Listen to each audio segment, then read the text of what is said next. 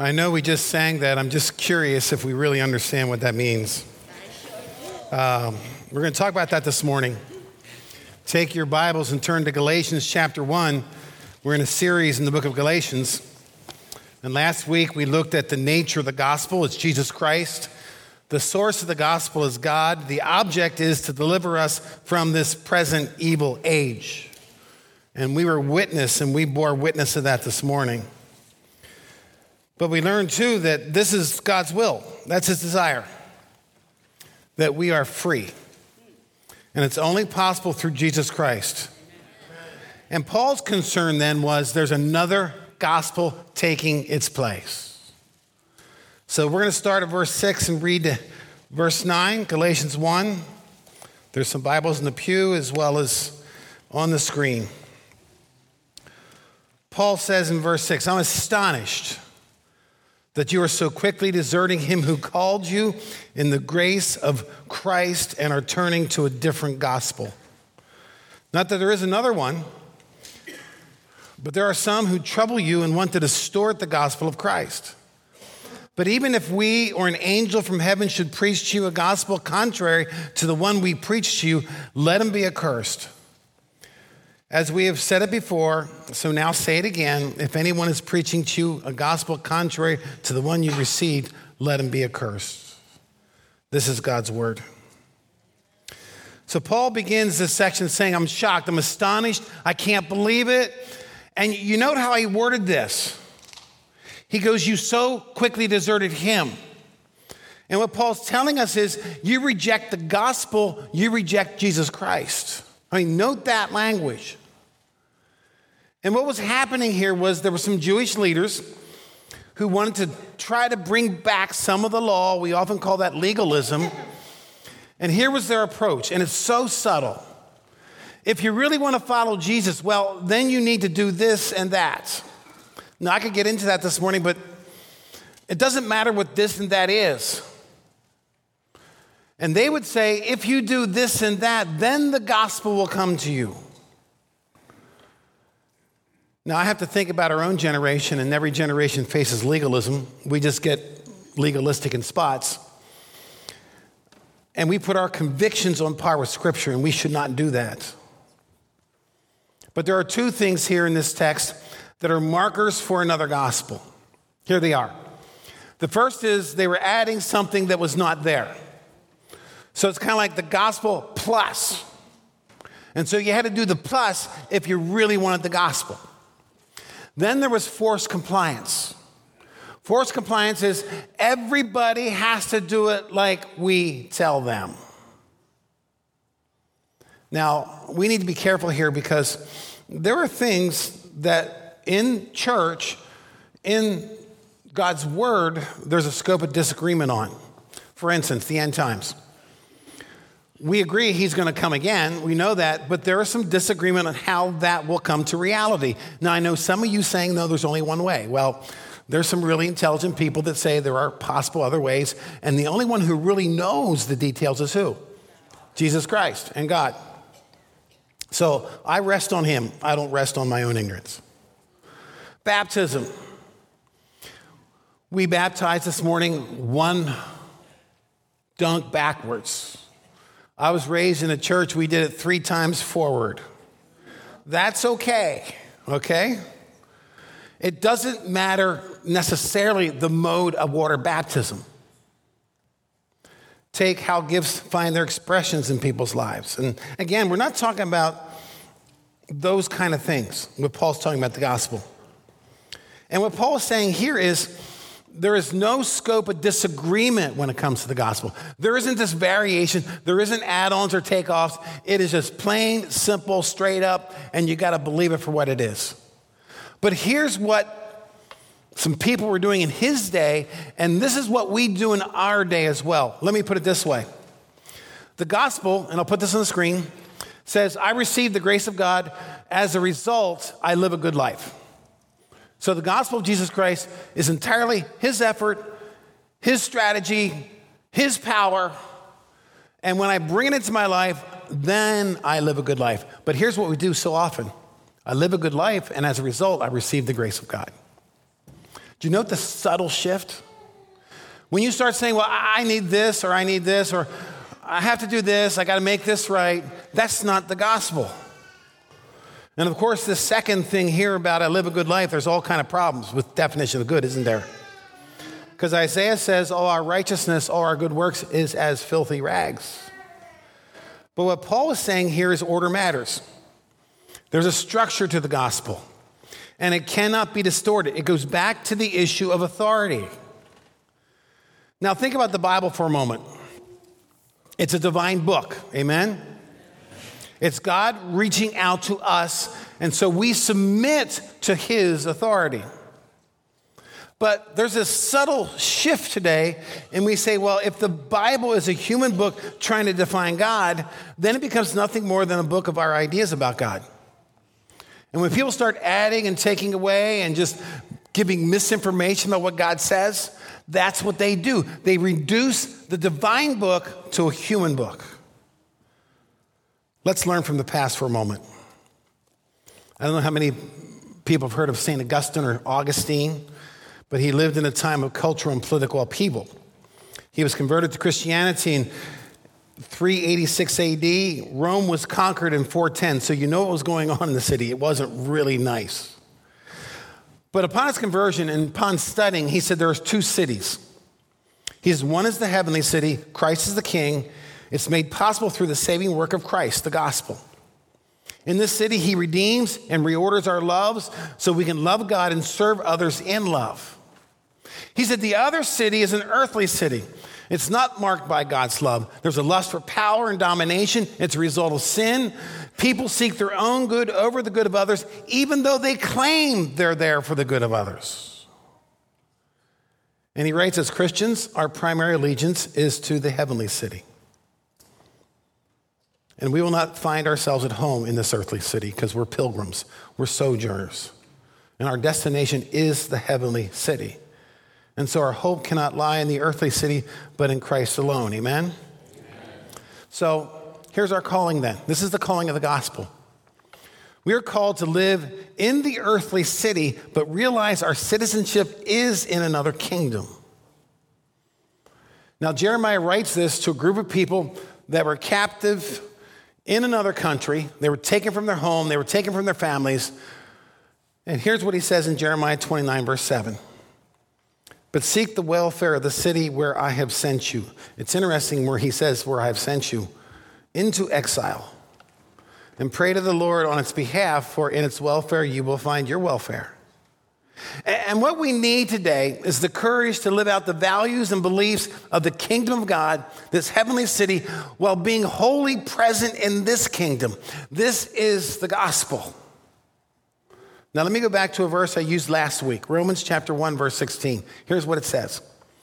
Paul writes, for I'm not ashamed of the gospel, for it is the what? Of. And it doesn't say it's a power or it's some power. It is the power of God for salvation. Salvation delivers us from this evil age to everyone who believes. It's the power of God. Now let me focus on the word calling in our text. It says Jesus called us into this gospel. Now, calling in our world means something very different than God's world.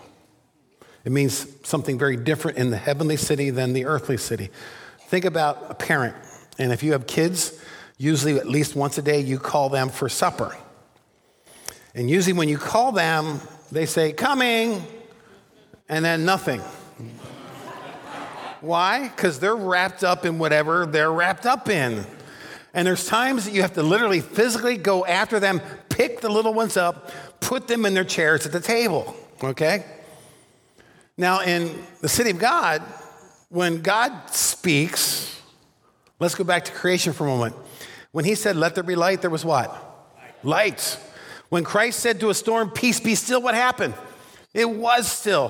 When he told Lazarus, come out of that grave, what happened? Lazarus came out of the grave.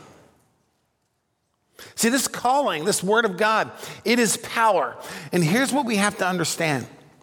When we invite a different gospel into our lives, we invite a powerless word, not a powerful one. And the gospel is the only thing that will deliver us from this present evil. It is the power of God. Amen? Amen. So what are other gospels we wrestle with today? You know, Paul's other gospel, I think that many people switch the order and create add-ons that are related to their experience. And so we have this legalism that just kind of lays under the surface. And there's a long list of traditions and experiences that we hold on to as assurance rather than Christ. And we start saying, well, you know, I don't do these things, therefore I'm a Christian. Or I do these things and therefore I'm a Christian. Has many faces.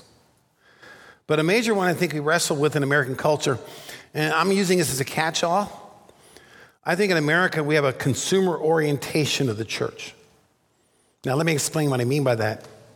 You can list health and wealth in that if I'm a follower of Jesus, then I'm healthy, I'm wealthy, and everything's great. We have celebrity leaders.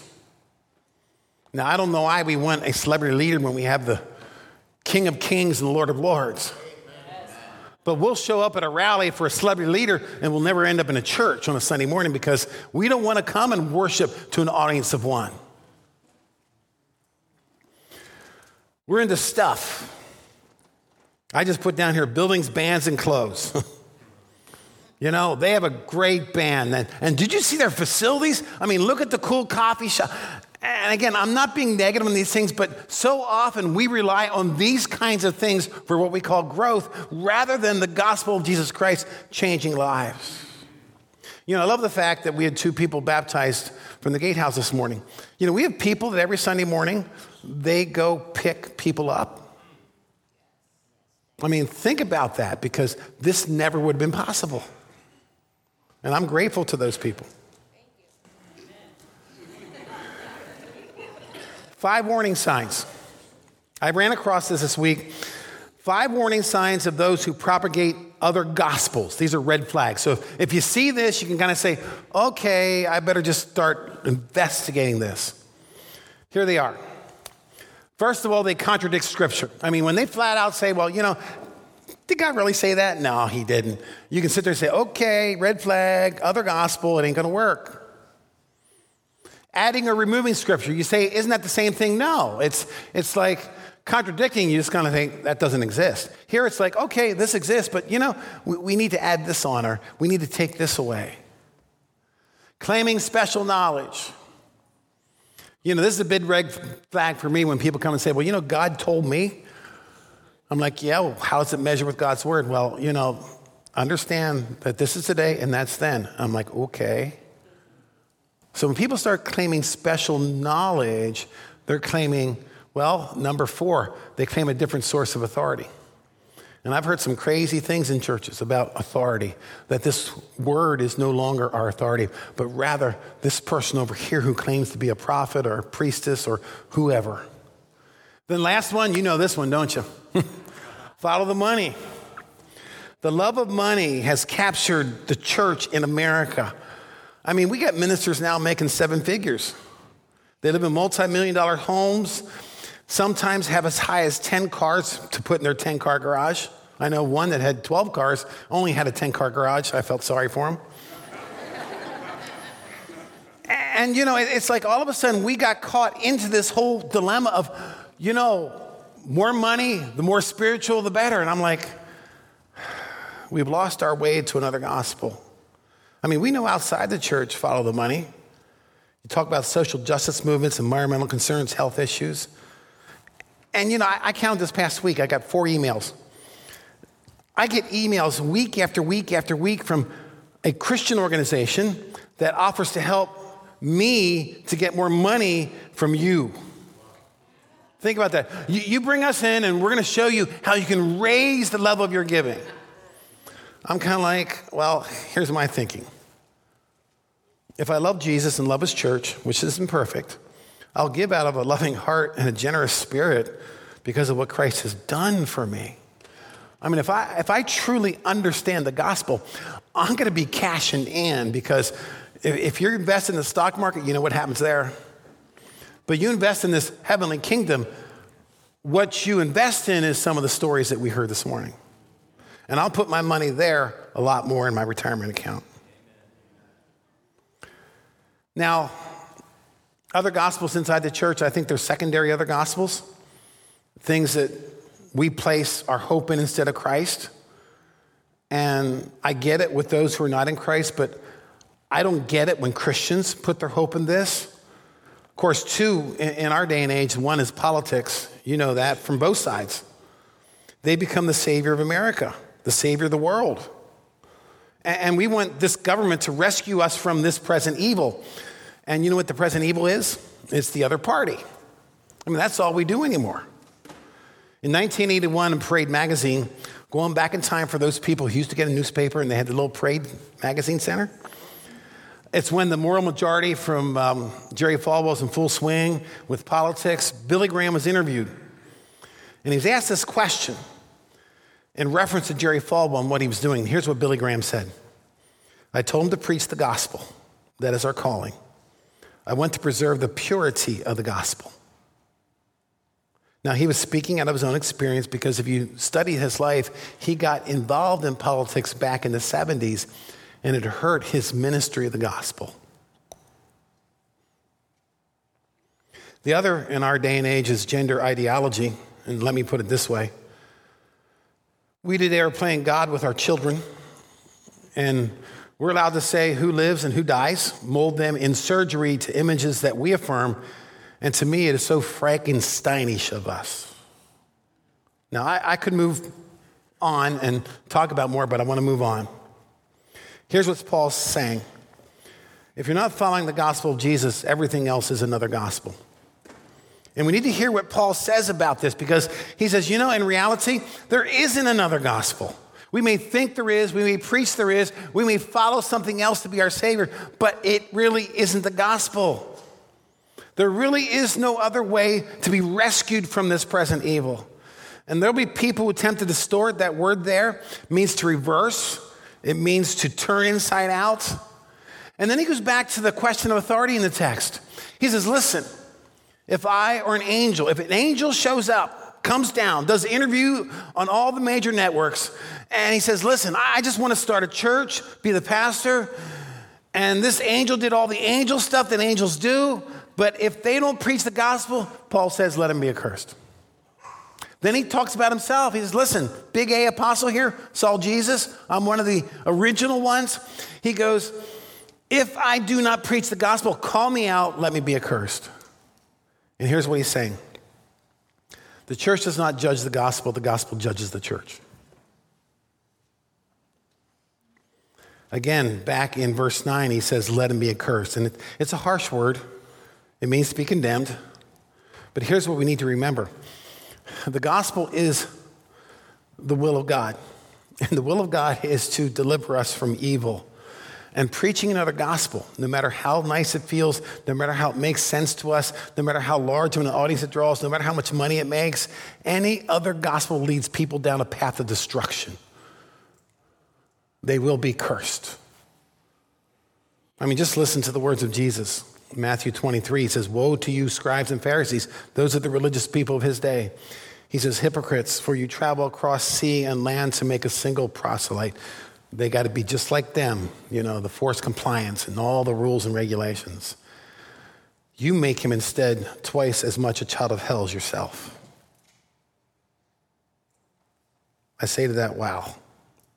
In Matthew 24, a little later, he says, and then many will fall away and betray one another and hate one another. That's what other gospels do, okay? They cause, let me read on.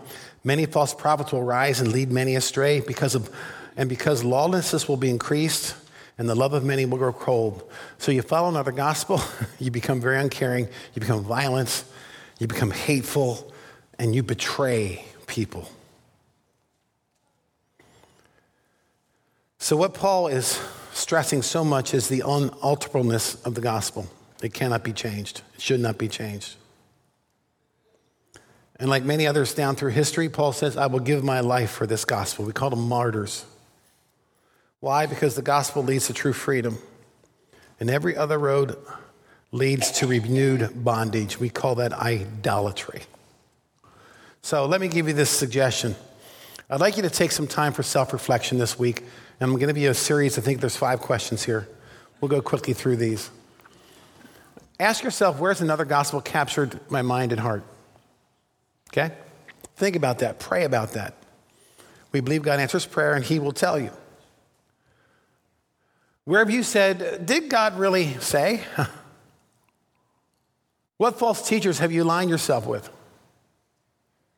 What excuses have you made to alter what you know to be true? A lot of times we play the blame game there. Where have you given your heart over to another? That's really a question of authority, a question of truth. You know, back in the 80s, I'm going to invite the worship team up. We're going to close with a song. Back in the 80s, there was a classic line in movies. And there was always this couple breaking up or divorcing, and there's all this drama, the whole movie. Then the closing line, and all this nice music was playing, violins, everything else, and people talking in tears, and people say, isn't that so sweet? And then one of the persons says to the other person, I love you too much to stay. And people go, oh, you know, isn't that so sweet? And I sit there and said, are you crazy?